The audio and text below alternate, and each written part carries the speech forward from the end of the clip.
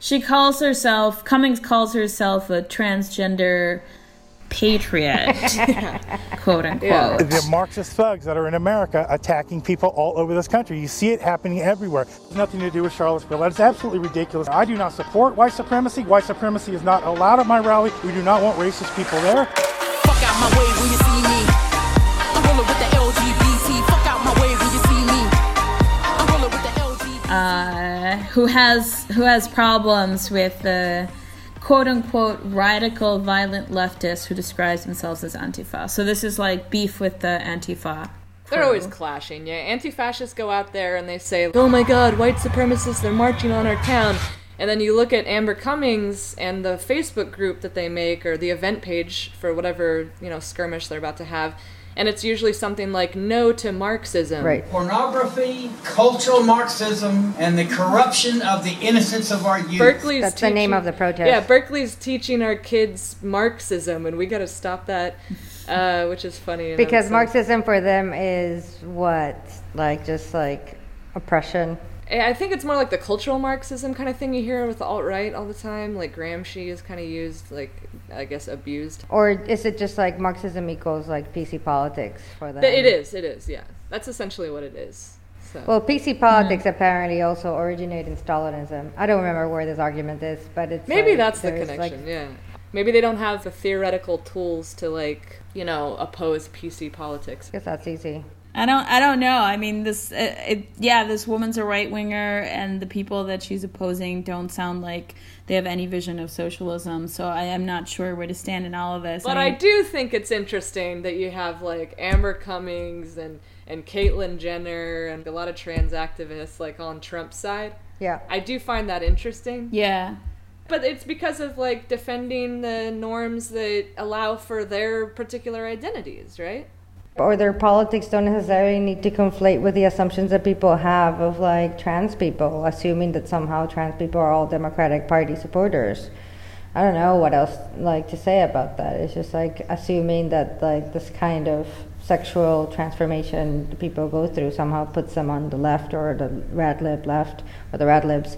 When in fact, they can separate their identity from their politics. Or their sexual orientation or their sexual desire from their political convictions. Right. I mean, for the best. I mean, I don't know. When did sex become so boring to talk about? Such a buzzkill. Yeah. If there's anything making your boner go down, it's to bring up Marxism in the bedroom or something. I'm sure there are plenty of listeners that will disagree with that, but God bless your little hearts. I hope you're having sex.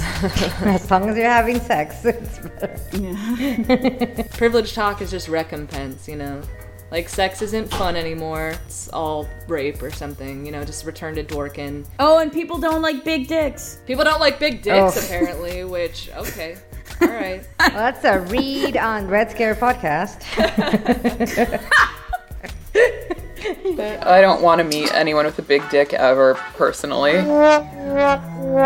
don't like big penises either.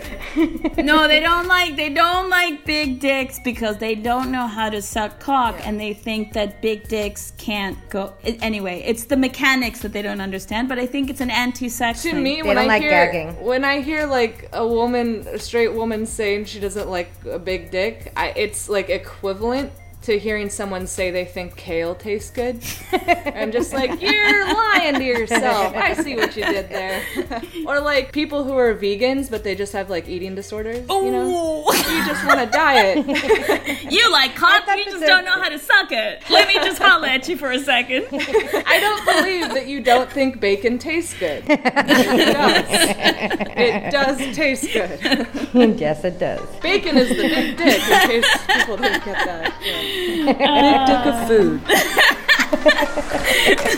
out my way when you see me.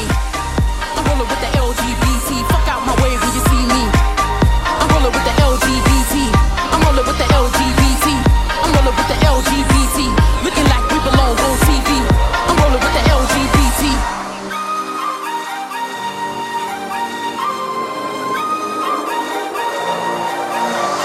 Too cool for this shit. Look at my body language. Shit on everything. I need some potty training. Money money missing, had to ask them what the rest of me. Before I call my bitches up, they say yes, hunty. Judge one of the suds, they gon' raise some thugs. Judge one of my trash, catch you, heal up your ass. Don't judge a lesbian, cause she don't want you bad men. Judge one of the gays, they drag you from Z to A. And shout out to the vibes, you ain't gotta pick a side. And if you in a closet, shorty, you ain't gotta hide. Better make these bitches sick when they see you. And if a bitch won't beef, give a beef stew. Stripper right in front of me, I hope she watch the ass. She looking at my fine gaze, but they don't wanna smash. There's a great interview with Lou Reed, you know, back when people still rock and rolled, right? And it's an Australian TV interview, and they are asking him all sorts of questions. And I always say to people, like, if we could get back to the Lou Reed attitude to homosexuality, trans, whatever, because he had it right. And they're interviewing him, and they got all these questions. Lou, I noticed you sing a lot about transvestites and homosexuality in your lyrics. Are you a transvestite or a homosexual? He goes, I don't know. Sometimes. What does it matter? What does that have to do with my music? And it really is this attitude of like, I like to suck a cock, so go fuck yourself. We don't have that anymore. It's this, that's pretty good. It has to be this.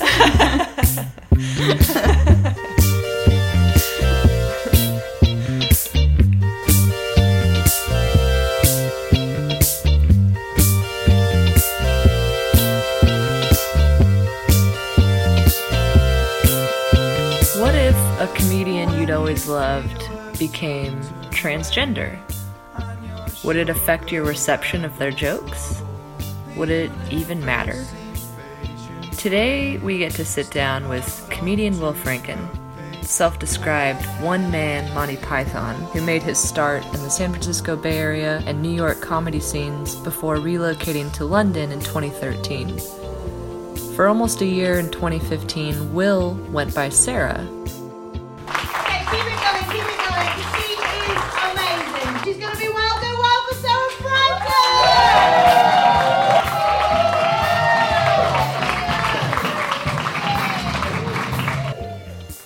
Hi, I'm Sarah, and I'm going to be doing some character comedy for you this evening. I'm also transgender, so I don't want you thinking this is a character as well. I'm going to be joined by William Lushbaugh out of Platypus Berkeley. He and I are both former stand-up comedians, as well as Pam Nagalis, of course, my co-host, out of Platypus Berlin. Stay with us.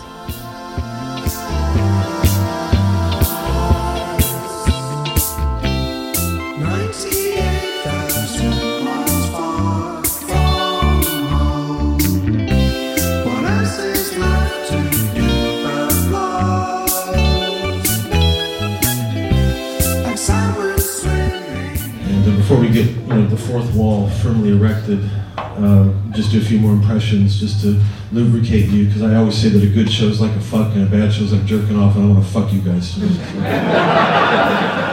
Especially in this age, people need to fuck more. I heard that the millennials aren't having sex. It reminds me of One Flew Over the Cuckoo's Nest, right? Who's seen One Flew Over the Cuckoo's Nest, right? Yeah. You should be out there bird dogging chicks. What are you doing? It's like we're in a fucking insane asylum. Nobody's fucking anymore.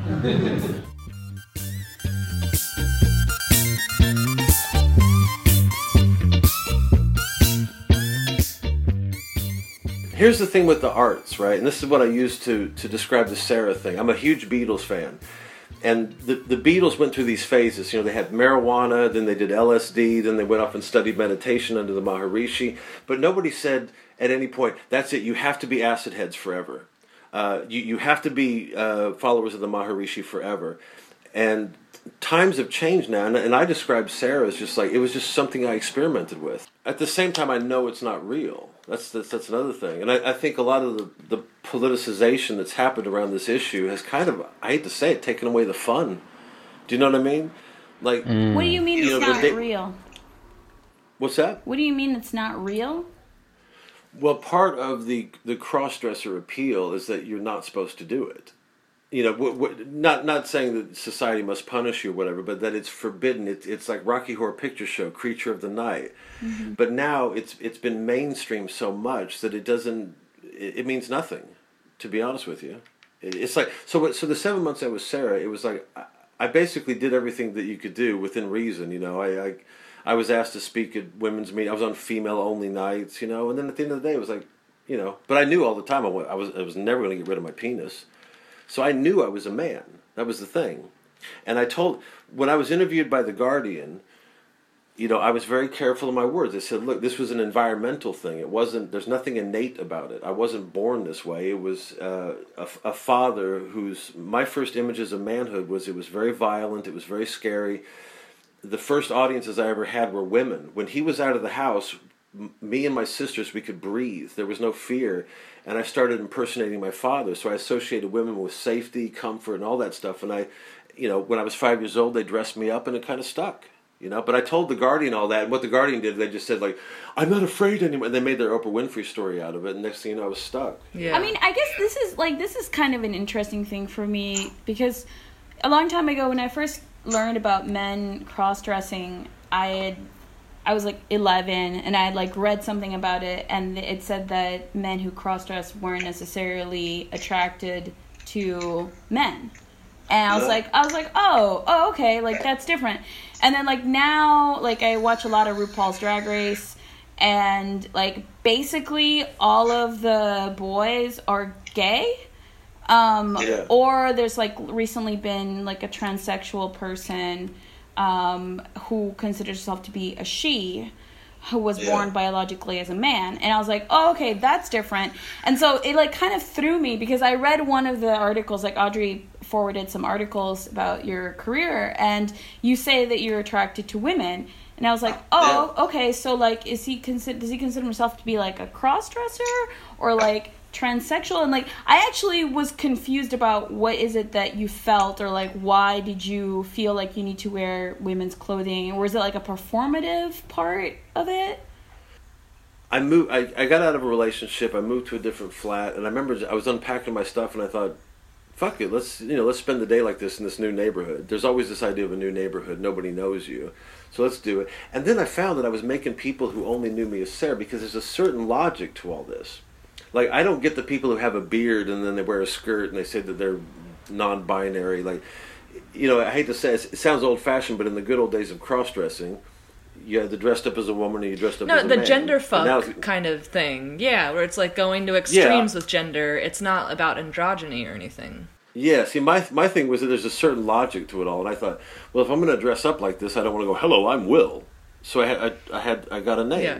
And people in the East End of London only knew me as that person, and it kind of became like the movie Tootsie, where I had a certain group of friends that knew me as Will in North London, and then down in the East, and it just got really confusing. So on my birthday, I just decided, fuck it, just change the name. I didn't think it was that big a deal, so I went on Facebook and changed the name.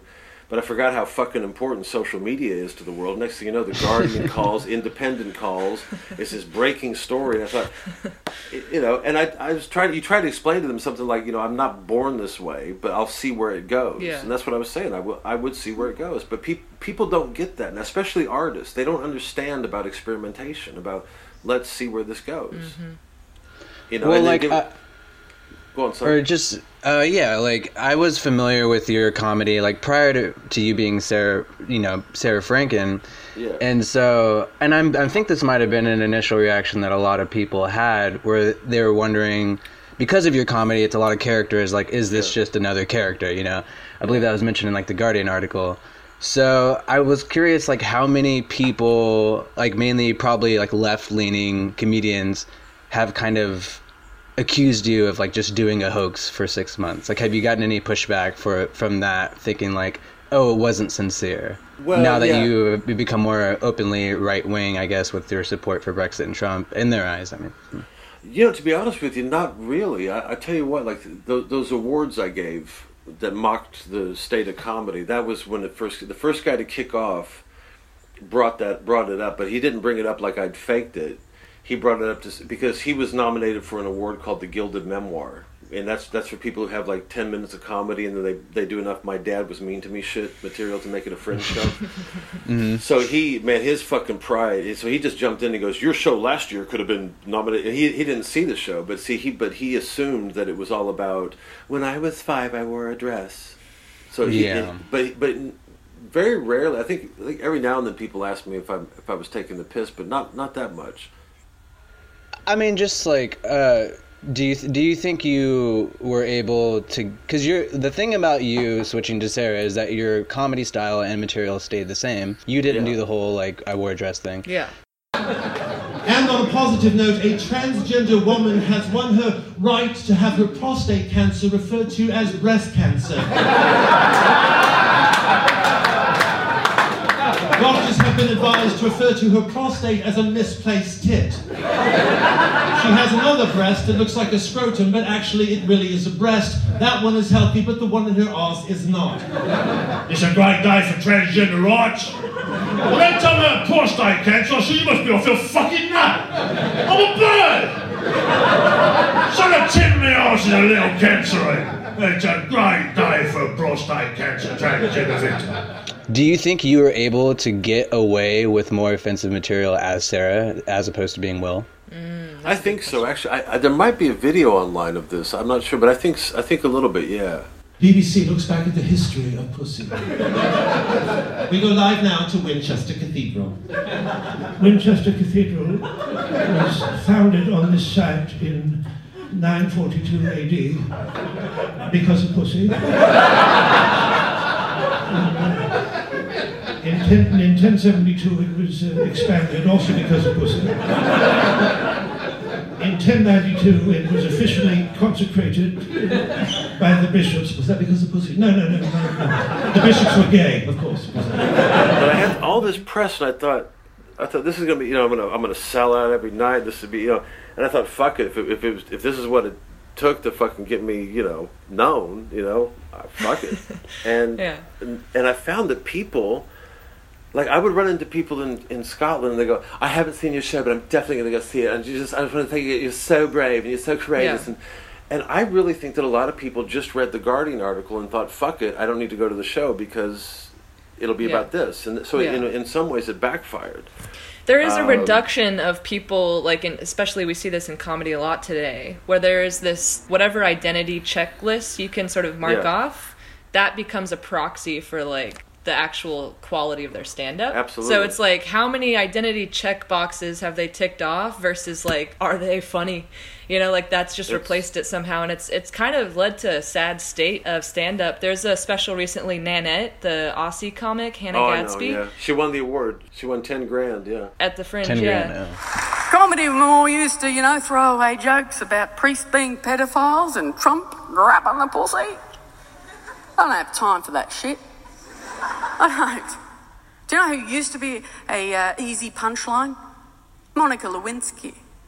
Maybe if comedians had done their job properly and made fun of the man who abused his power, then perhaps we might have had a middle-aged woman with an appropriate amount of experience in the White House. Instead, as we do, a man who openly admitted to sexually assaulting vulnerable young women because he could. That's what I was taking the piss out of, those fucking awards. I mean, I said this thing about the Scarlett Johansson shit, that she was supposed to play a woman pretending to be a man, but now they're saying a woman pretending to be a man should be played by a woman pretending to be a man. Yeah. And then some prick from Las Vegas comes in and says, "Why do you have to say this?" And I said, the reason this is funny, because the punchline was Pixar is using real animals to do the voices of cartoon animals now. That was the punchline. Most people like it, and it's most. Well, okay, yeah. No, I was gonna say about like the Scarlett Johansson. I read this article in Them, which I didn't know, but apparently it's like some queer cultural blog shit. And they're just complaining about how, she was insensitive, she, didn't know how to deal with it, or whatever. It just goes on and complains. But then it gets into, the nitty-gritty. It's just well, the reason why this is a problem is that, there's no historical authenticity. And if you're going to tell the story of this person, of this trans person, you want that historical authenticity. And then it goes further, and it's and there are these actors who are transgendered, and they're not getting gigs, and then, these women come along, and they're gonna get the gigs. And I was like, oh, okay, so, this is just, a racket. You're just hey, we want jobs, too, could you, fucking make some room for it? And the argument that this is like somehow authentic or that it like corresponds to like the historical legitimacy of the film, it sounds just like a lot of bullshit. It's like, I actually would respect the argument more if it was just like, well, hey, listen, trans people need jobs too. They need like acting careers. Yeah. So like maybe like if you're gonna make a film about a trans person, maybe use it as an opportunity to give this person a job. That's like a much better argument than being like, well, like she's not like authentically like the character and that's why she should not work. Like I wonder if you could just make it, you know, more real. Yeah, because no one cares about that. Yeah, I mean, Etta James was played by Beyonce, which is like, that's not authentic at all. That's really depressing. Well, but the authenticity argument also is essentialist, right? If gender is a construct and these people love Judith Butler and whatever, it's like, well, then why are you arguing for someone to be fixed as this or that gender? Like, if this identity is something that is purely performative. I got Jordan Peterson's book. I don't know if you guys have read that. Oh, no, Will, no. God right on. damn it. Oh, Christ, come on. I think it should be required reading for young men. No! God damn it. You read it? Yeah, have you read it? I haven't read it. Self-help book, what, clean your room or something? You must not have a penis, Will. Yeah.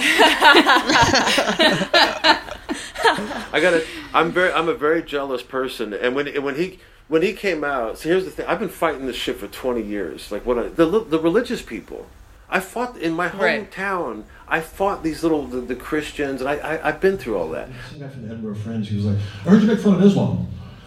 I'm talking to this guy for 45 minutes. Well, I'm a satirist, you know, and I make fun of religion. I mean, the first characters I ever made fun of in my small town in Missouri were religious people, you know, and I don't like, I'm a Christopher Hitchens guy, you know what I'm saying? They're gone.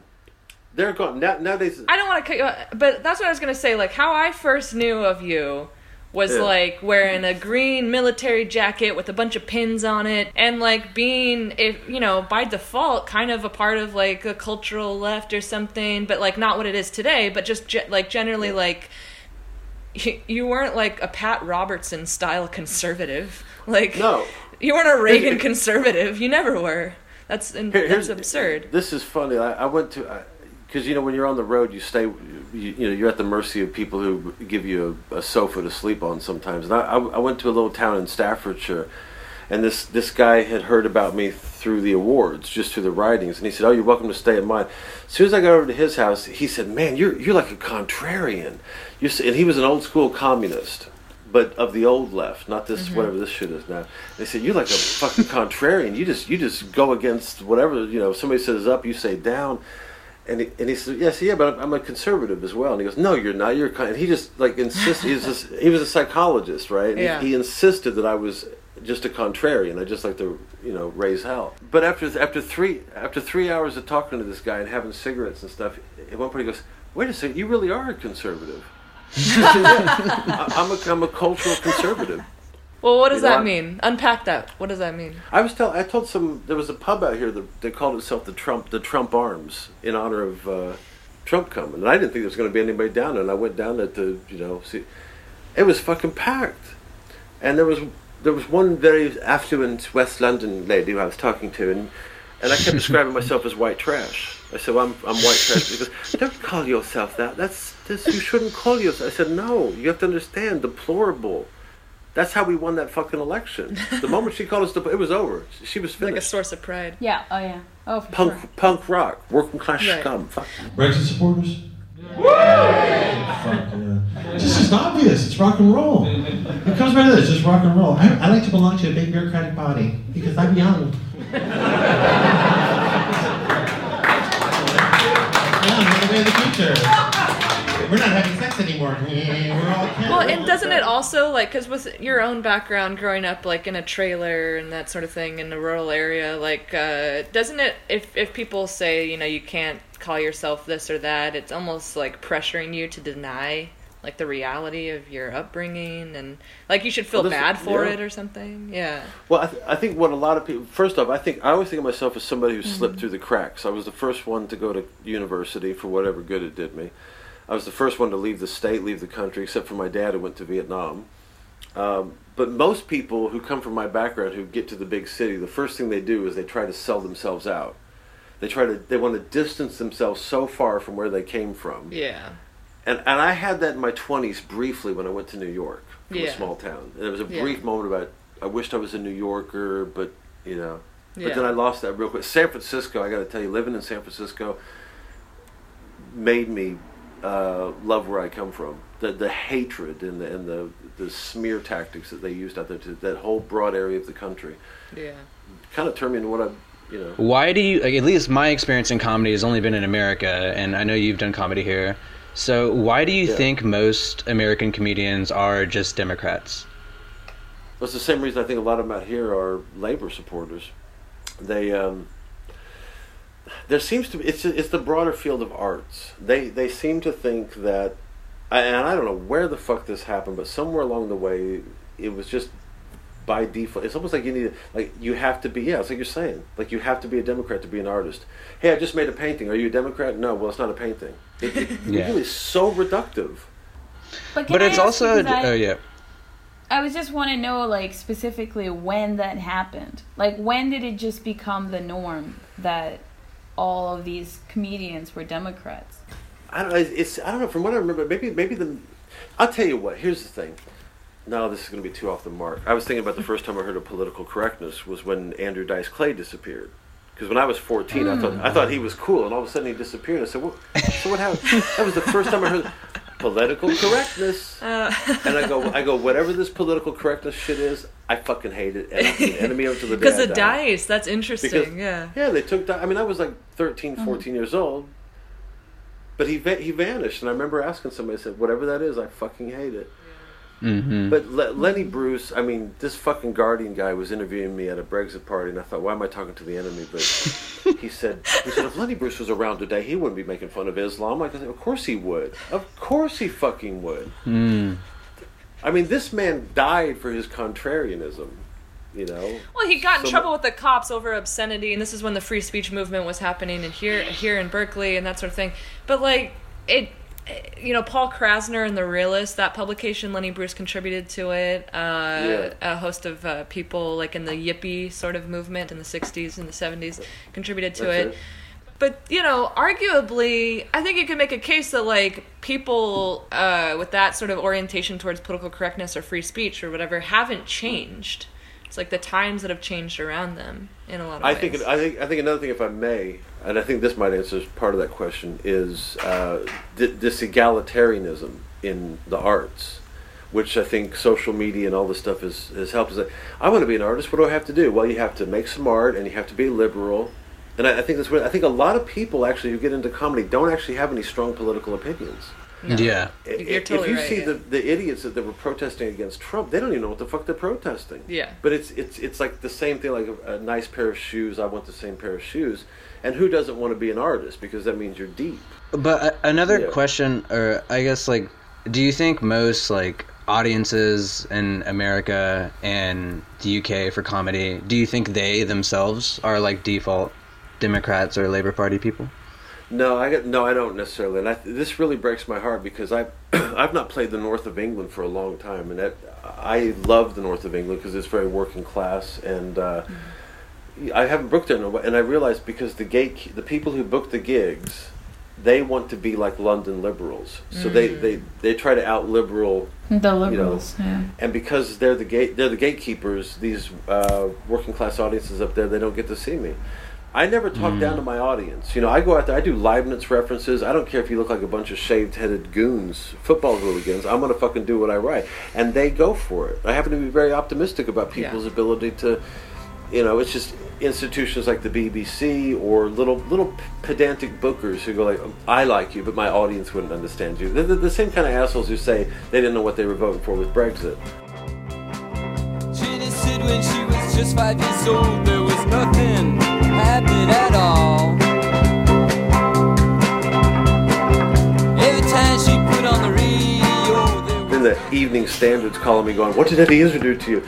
You know, so it was trans on trans bitch fight. Oh no! No, but he's not trans. He doesn't identify as trans. He's a cross-dresser. He says so on It's a different stage. category. She started dancing to that fine, fine music. You know her life was saved by rock and roll. Sure. I understand what you're saying. It's like, I'm just experimenting. I understand. I don't give a shit. You do what you want to do. You want to cut off your dick, cut off your dick. I don't really care. But I just want to know one thing. You keep apologizing for it. Like, I was just trying it out for a little bit. Okay, but why did you try it out? Why did you try it out? It was that simple. Right. Why? Why did you want to? What about it? Why did you not want to wear your dick all of a sudden? Why did you want to like put some clothes on to look like a female? Maybe that's what makes me an artist. Punk rock. She was just by his soul. There was nothing happening at all. Two TV sets and two Cadillac cars. Well, you know, baby's not gonna hear this at all. And one fine morning she put on a New York station. She couldn't believe what she heard at all. She started dancing to that fine, fine music. You know, life was saved by rock and roll. Well, mass protests have engulfed the capital with over 100,000 people flooding the street. Together against Trump, demonstrators have now marched to central London's Trafalgar Square. Well, police say the square is full to capacity. Activists have been forced to flood onto nearby streets. Donald Trump himself has just had tea with the Queen in Windsor. The President and First Lady Melania Trump were greeted by a guard of honor, and the US national anthem was played. And now for a quick platypus report from the anti-Trump protest that happened last month in London. Lola Rojas sits down with our UK members, Rory Hannigan and Patrick Maguire, to reflect on what their impressions of the protest were and what does it say about the state of politics in the UK today. Take a listen. My feeling with the protest was the idea behind it, I think, was to give a notion of like a carnival of resistance or something. That was the stated aim for what people were talking about.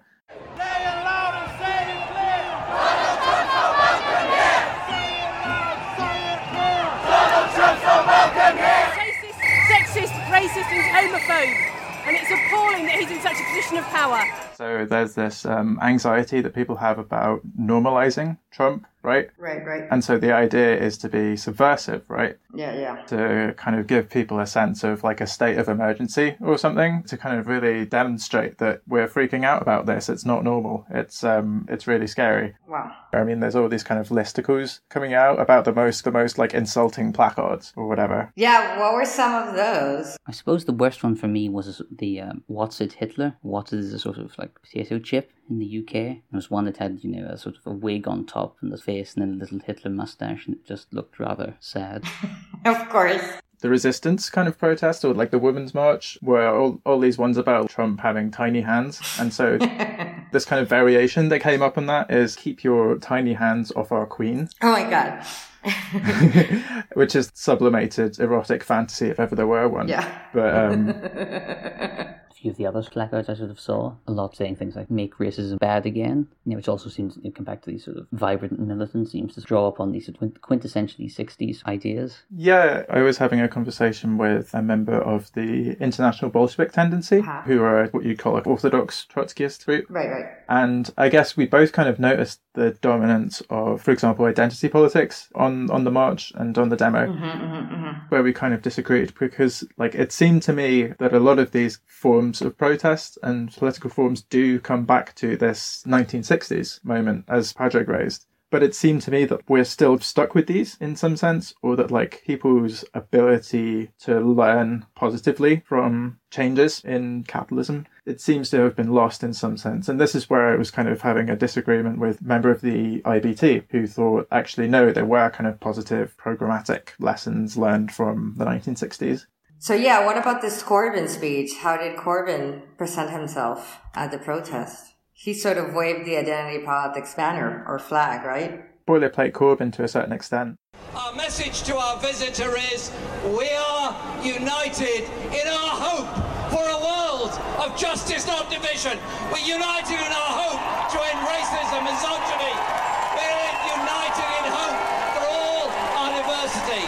Thank you all for being Well, didn't the whole like hope thing with Obama actually not work out? Why is it that he's just like appealing to hope again? Mm-hmm. Haven't we gone down that rabbit hole and ended up with the crisis of neoliberalism that brought us Trump? I mean, I guess this is the real context to this protest is Trump came to meet May. But yeah, that it just served to kind of bolster Corbyn and Corbyn's chance to give his sort of very generic boilerplate, like you said, speech to end racism and misogyny, as if anybody would disagree with that. It's interesting. I mean, there's, I guess, like the political context at the minute in the UK is more broadly Brexit, but we seem to have reached a particular stage in that process. So the Prime Minister, Theresa May, for example, has basically come out in favour of a more or less soft Brexit and is kind of manoeuvring within party politics on that basis, which is interesting because like it still allows her to like play off the Labour Party against the right-wing, like hard Brexit people in the Tory party. So she can threaten the hard Brexiteers with Corbyn, and she can threaten Corbyn with the hard Brexiteers in order to manoeuvre into a good position. Triangulation. That's called triangulation. Yeah, right. So it's interesting. So it's kind of like you've got the kind of the politics going on and the manoeuvring, and then you've got people out on the streets fantasizing about Trump laying his hands on the Queen or whatever. And it does feel like two completely different worlds. It's kind of very hard to see how you would politicize the anti-Trump protests in any kind of meaningfully political way. Oh, that was the other thing, right? There were tons of signs for like, Obama, we miss you and stuff, right? Barack, come back. Yeah. Which just shows how the Democratic Party is truly international. And opposition to Trump just means, support for the Democrats. With regards to like the international versus the national, sometimes with Brexit, it feels people kind of treat it in terms of policy at the expense of the politics. Policy in terms of, are we going to get a hard Brexit? Or, right. Like, what's the relationship with the EU going to look? Are we still going to be in the single market? That sort of thing, which is okay. But like, what about the actual politics? Because it seems like we are seeing a period of political realignment. I guess we have to pay more attention to how people are actually manoeuvring, how politicians are actually manoeuvring. Right. With Boris Johnson and David Davis, who have just been like the most high-profile resignations probably so far in May's government. We have to see that in terms of not just have they lost the battle for hard Brexit or something, but like what do these resignations and realignments actually mean in terms of how politics is changing. Just on that point about changing politics, one of the sort of issues that came up during Trump's visit was his criticism of May's Brexit policies, which he just published. I think at one point he said he had told her how to do Brexit, but she hadn't listened. Right. Proposals were quite weird in one sense. They were very modest, given that they're opening gambit, because they only sort of make specific provisions for British manufacturing and industry, very little reference to services, finance, and things like that, which sort of struck me. Of course, it's the manifestation of her red Toryism. She's looking to protect British industry and sort of traditional working class jobs in the north of England and so on, whereas Corbyn seems to have moved towards cosmopolitan, in a negative sense, urban services and young professionals and that, especially in and around London, which he references well in his speech. Right, and that's very important. That's very important to point out. Who's trying to serve or make politics that might serve and benefit the working class. You've already made the point about the Democrats being a truly international party, which is kind of how it feels. I mean, one way that's expressed now is compared to, for example, the anti-war protests in the mid-2000s, is you'll get a lot less overt anti-Americanism, I think. So you won't get quite so much flag burning or that sort of thing. In fact, there will be appeals to the fact that Hillary won the popular the popular vote, that sort of thing. We actually saw quite a few American flags in the protests. So yeah, it seems to be pointing just in the direction of the Democrats or in the direction of the Labour Party. If they're going to change anyway, then it just seems that is going to become more prominent. It's going to be just more and more clearly bound up with these political parties. Yeah, it certainly seems to just completely demonstrate the complete liquidation of anything that would qualify leftist politics. Exactly. In the sort of traditional sense of utopianism, of expanding the horizon of what is possible in society, what kind of visions and ideas can influence like a future left.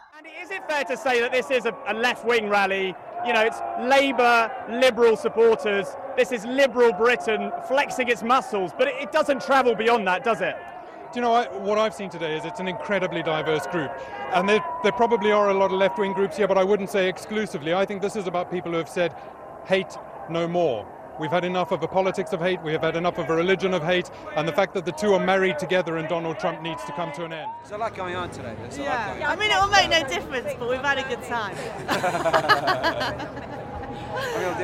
Saw Jeremy Corbyn. We saw Jeremy. Saw the floating baby Trump. Yeah. Had a gin. Yeah. What do you want? Yeah. What more do you want?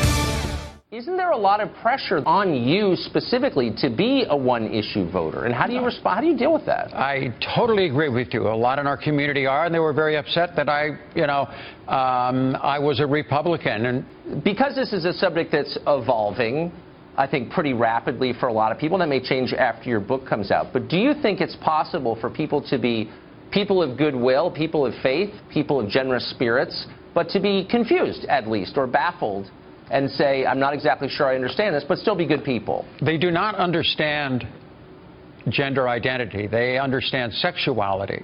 Right. You know, the old saying is, sexuality is who you sleep with. You know, gender identity is who do you go to bed as. It's a totally different subject, and you cannot compare sexuality and gender identity. And it's a hard thing. Honestly, I've been fighting this war for the last couple of years, and I don't even think in my lifetime most people will get it. All right. Hello. Hello. Hi. Hello. My name is Pam Nogales, and I'm here with Lori Rojas. Say hi, Lori. Oh, hi, guys. Audrey Crescenti. What's up?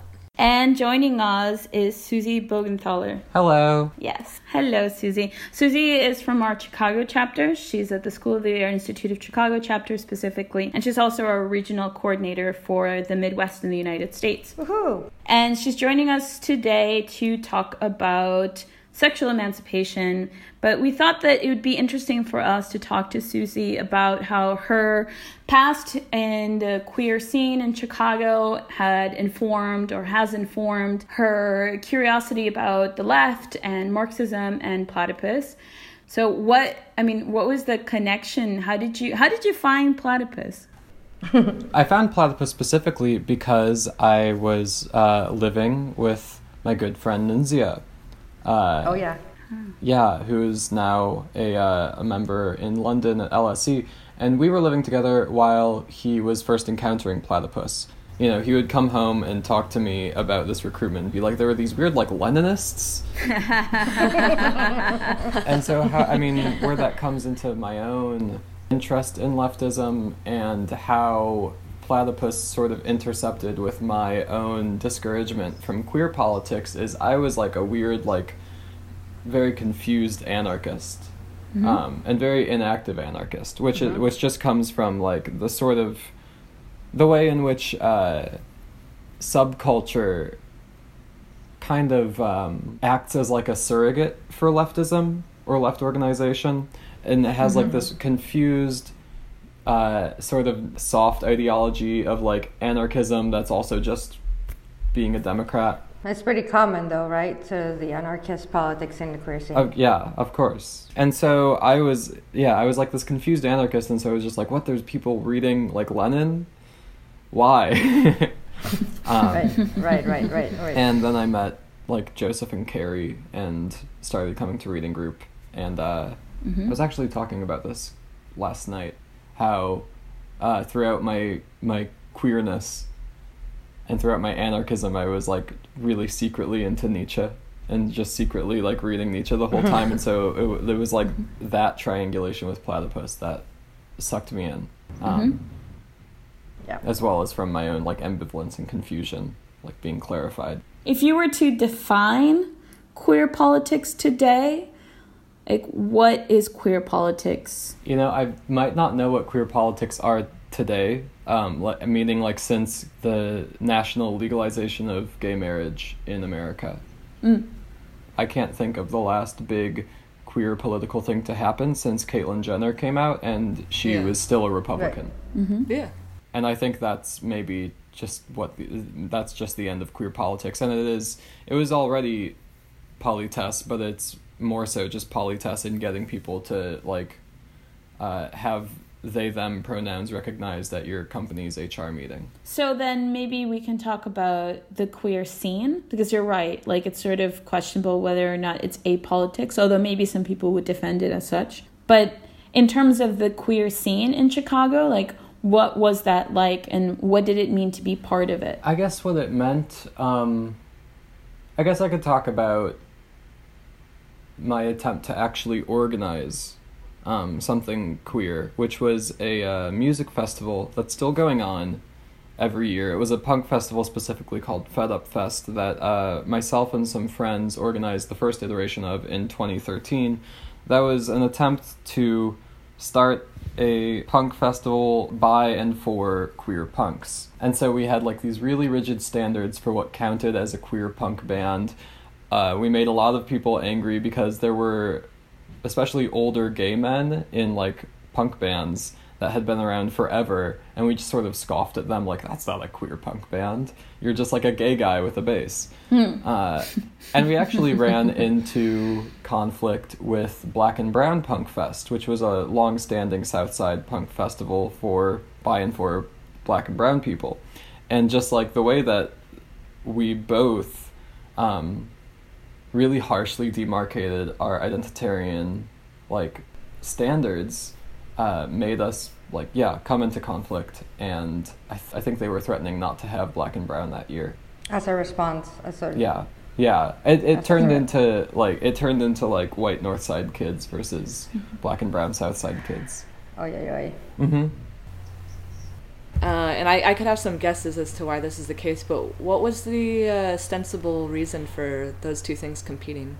Is it just like turf wars or something? Was it purely about inclusivity? I can't even remember, honestly. I think it's because the Black and Brown punk kids were just like generally less rigid about their like standards for things, and so the fact that we were being so rigid in our own like curation of the event, I think that's what sparked the conflict. But I actually don't remember the particularities of it right now. You know, and you're like, oh, those are just two gay guys with a bass and like they're not queer. What was your criteria for queerness? The criteria was didactic lyrics about sexual liberation, or like, you know, just aesthetically like wearing, you know, shorter cut off jeans. That was the criteria. And yeah, it was the aesthetic and being able to get in line with the political line, which was sort of just like a vague like queer nation pseudo-separatism. And what this all amounted to in the end was a 3-day festival that was like pretty good. People liked it and people came out for it. And then we raised a bunch of money for a homeless shelter for trans people that I don't think ever actually exists. So I don't think it exists yet. It was for the creation of a shelter for trans people. Yeah. Okay. Well, we were giving the money that we made to an NGO. Yeah. I wanted to kind of get a sense for what the Chicago queer scene that you came out of looked like. Yeah, what it looked like in 2013 was like a very harsh pseudo-separatism. And what it looks like now, I think it's a little bit more relaxed, but also exhausted and confused. I dated this anarchist kid who was part of the queer scene, and we had like an open relationship and whatever. And like, so I was kind of exposed to his scene and went to a few like also like punk shows or squat shows with different types of music and events like that were very much connected to the kind of broader leftist political scene in Chicago, like even like some union organizing. I think that there was in that sense like more overlap between an official anarchist scene and the queer scene. But there was also at that time like an anarchist book fair that might still be running, and there was like the after party of that anarchist book fair was like at one of these squats, queer squats, and it was basically a sex party in the basement area that turned out to be like, I remember like the guy that I was dating like coming home, like I decided not to go. I was like, I don't know what this is going to be like, whatever, maybe like I should just not go, like you go, fine. But like he came home really upset because should have gone. Yeah, well, no, because basically one guy got the shit beaten out of him by his comrades, colleagues, I don't know what to call it, for his friends, because he like crossed the line during the sex where he somehow like imposed himself on one woman that was not into whatever he did. The details of that are not clear to him. And then they like immediately auto-policed, and like when she reacted against him, they just beat the shit out of him. But like it was like a big drama thing that kind of like broke the scene apart after like they beat the shit out of this guy. Right. Instead of calling the cops or whatever, because that would have been obviously not like the appropriate thing according to that scene, they just immediately reacted and well, there are other things that you can do other than calling the cops and beating the shit out of someone. Yeah, that is something that happens. That is a very real like picture of what these scenes look like. And I think things have changed over the past 5 years or so. I'm not super involved in any kind of queer subculture right now, but it seems like things are qualitatively different in that, you know, people will maybe still beat someone up for like crossing a sexual boundary that they didn't know they crossed, but they'll be way more confused about why they're doing it.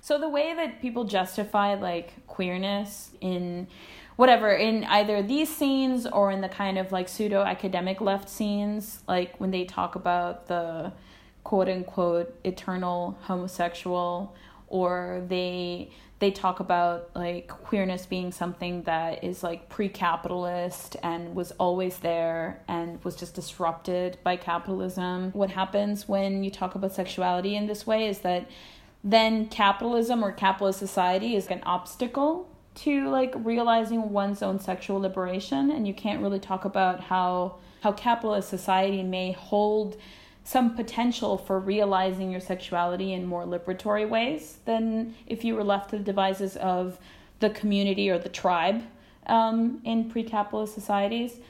Anyway, we started talking about this, and it reminded me of the Leslie Feinberg, the Transgender Manifesto.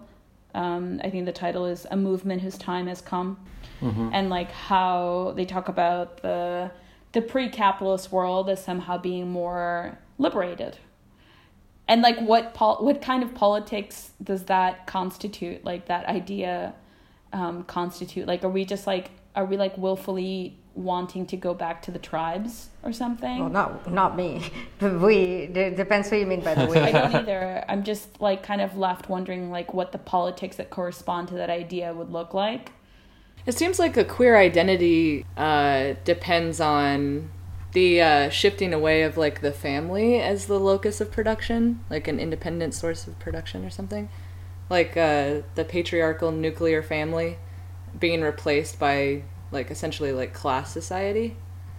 I don't understand like the reversion to castes as like anti-capitalist, since it seems like it is capitalist in the sense of like organizing communities to get a bigger piece of the pie for folks like them, whether it's, you know, race, gender, or sexuality.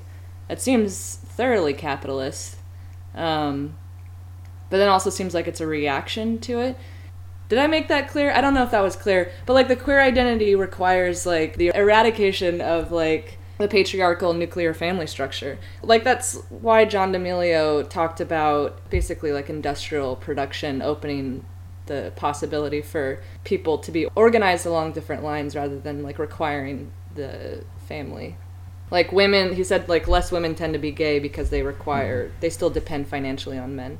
And then more men tended to be gay because then they're independent already. Well, in many ways, the events that shaped our movement are the same things that shaped American society during these years.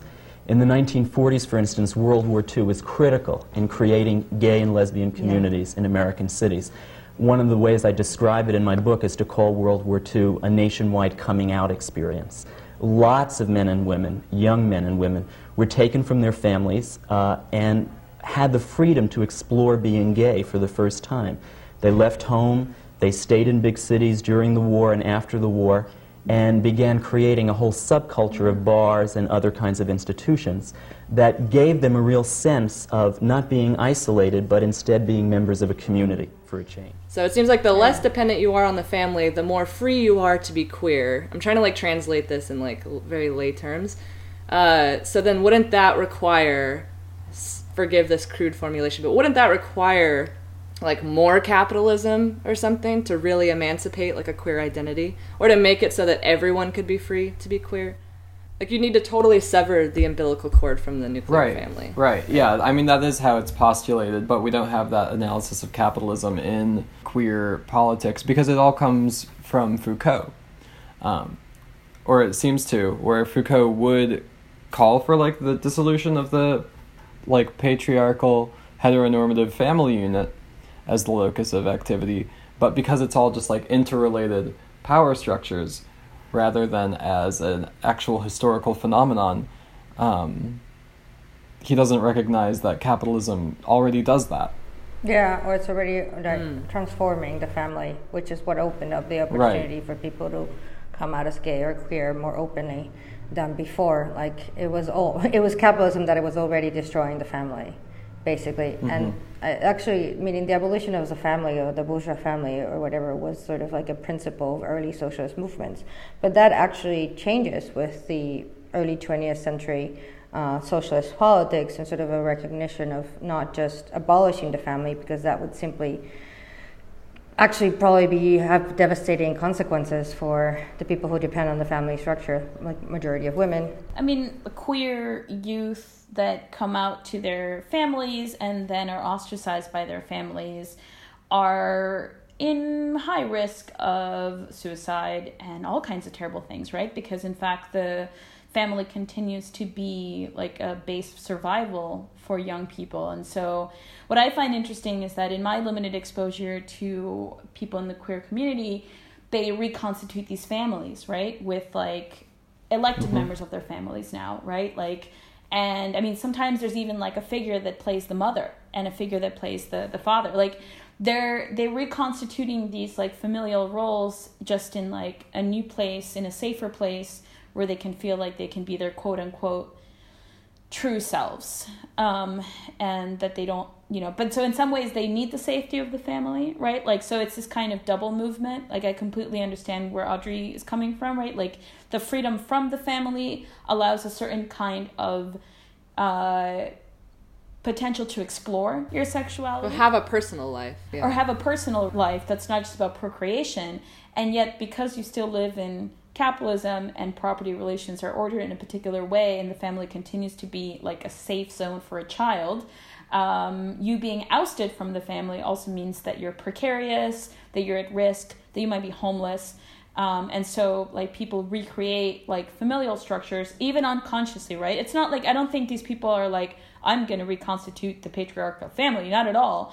And yet they sort of do in some regard. That's the contradiction of the family under capitalism, is that it's like constantly being undermined, but then it's being upheld as like the only source of like intimacy and stability and meaning. And what I really wanted to talk about is this claims to authenticity, because I can't like, it's very confusing to me. This kind of pathologizing of a human being by saying that they were born in an alternative body and then they have to get back to like some kind of true essential self.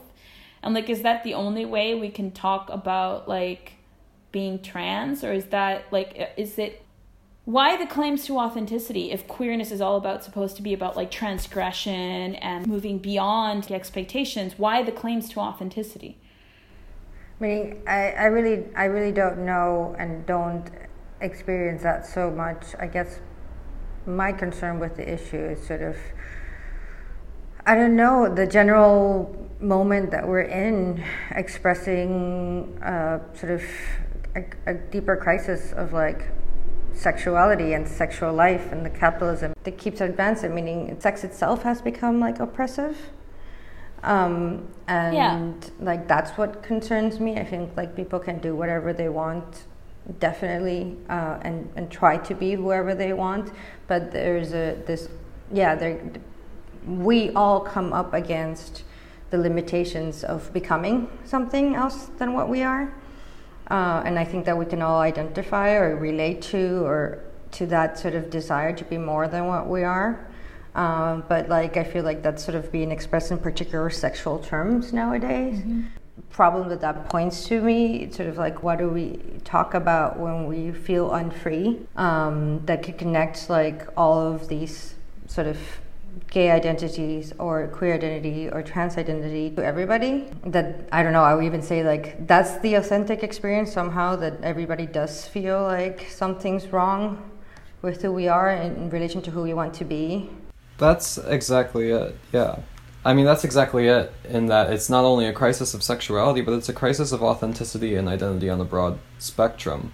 Whereas, like, it's stripped away what we can actually have real claims to be, if we're to historically understand it, or if we're going to attempt to understand it as being outside of capitalism somehow, as transgressing capitalism historically. And so it's not only a crisis of sexual identity, but a crisis of identity and authenticity, to which, like, I think the only response that people can find is to be more authoritarian about it, and more authoritarian about it. And so the gay gene just becomes like the gay spirit, the gay god within you. Same with the trans gene, the queer gene. Yeah, I was going to say, I used to work for an assemblyman who was a socially liberal Republican, and his brother was a researcher up in Oregon, and he was working on the gay gene, and this was something that, like, he never wanted out. He didn't want anyone to let this out, because then people would know that he was socially liberal or something. But it seems like this kind of renewed essentialism with respect to these questions is like just the flip side of the medicalization kind of question. It's like, well, if you're not sick or crazy, then it has to be in your genes. And it totally bypasses the choice aspect of it, or the performative aspect of it, which, people like Judith Butler used to emphasize. And that's gone now. So gender was not supposed to be biologically determined. No, exactly, yeah. And then that's why you get the cis question is kind of muddied, where I'm trying to remember who came out against that recently. There was a woman, I think it was in the Huffington Post or something, but she was basically saying, like, yes, because, I was born with, like, a pussy and I'm a woman, but I'm not cis. And she was like splitting hairs, but she was just taking issue with the fact that, like, you're considered cis just for sort of like identifying with whatever genitalia you have, because then that's another form of essentialism where like the distinction between gender and sex are yet again collapsed into biology. Right. Who really, like, strongly identifies with whatever gender they're born or whatever gender they claim to be. It completely misses the point of, like, this is something that we actually do. Same with sexuality. There's, like, the fright of, like, of what one's authentic sexuality is, where it's just like, I mean, you might find yourself inside a man one day, and that could be completely consistent with the rest of your activity, the rest of your sexual activity, if you've been, like, fucking women the entire time. You might find yourself inside a man one day and like it. Mutual pleasure, right? Like the multiple ways in which people can, like, engage in mutual pleasure idea has kind of, like, itself become a bit constrained, and that's difficult to work with. I worry of the sort of the way that, like, all of this really revives 80s, like, anti-sex feminism and even persecution of people's sexual desires. Like perhaps there hasn't been any big news about queer identity or trans identity since Caitlyn Jenner came out or something. But, right, we have had Me Too context. Like, these things are happening parallel to each other. And, there's this sort of heavy policing or self-policing communities. And that's what's on the table with this authoritarianism, with this, like, sexual identitarian authoritarianism, is that if you're not actually queer, or if you're not actually trans, and you're actually just a straight guy, then you might as well be a rapist. Yeah. That's the lesson. Yeah. Yeah. It's the absolute persecution of, like, heterosexual men, or heterosexual white men. Right, monstrous. monstrous sexuality, right? That's the way that it's an authoritarian whirlwind. Yeah, monstrous sexuality. It's like, Catholic bullshit. Yeah.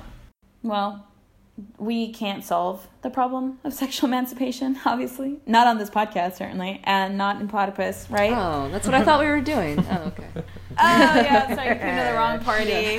Just Shit Platypus solves. No, it's not going to happen. It's just that, maybe like the difficulty of thinking about what sexual liberation could mean for socialists is kind of avoided in some of these scenes, and asking the question is not taboo, because then we're not really having conversations about sexuality at all. We're just policing communities, and if we're just policing communities, then we're really not interested in socialism. Does anyone have final closing words? Make sexual emancipation great again. Have better sex. Have more even sex. if less. Even if anything, have more sex. It doesn't matter. Well, yeah. Yeah, have more sex. Have sex. How about we just leave it at that? Yeah, sure, why not? A really pretty alt-right trans YouTuber says, "Make trannies great again." Oh God! Now we're gonna get in trouble for that word. Awesome. Jesus. You can cut that out. I'm allowed to say it. Yeah. Just so, All right. just so the Logic. audience knows. Yeah, that works. Yeah. All right. Bye, guys. Bye. Bye.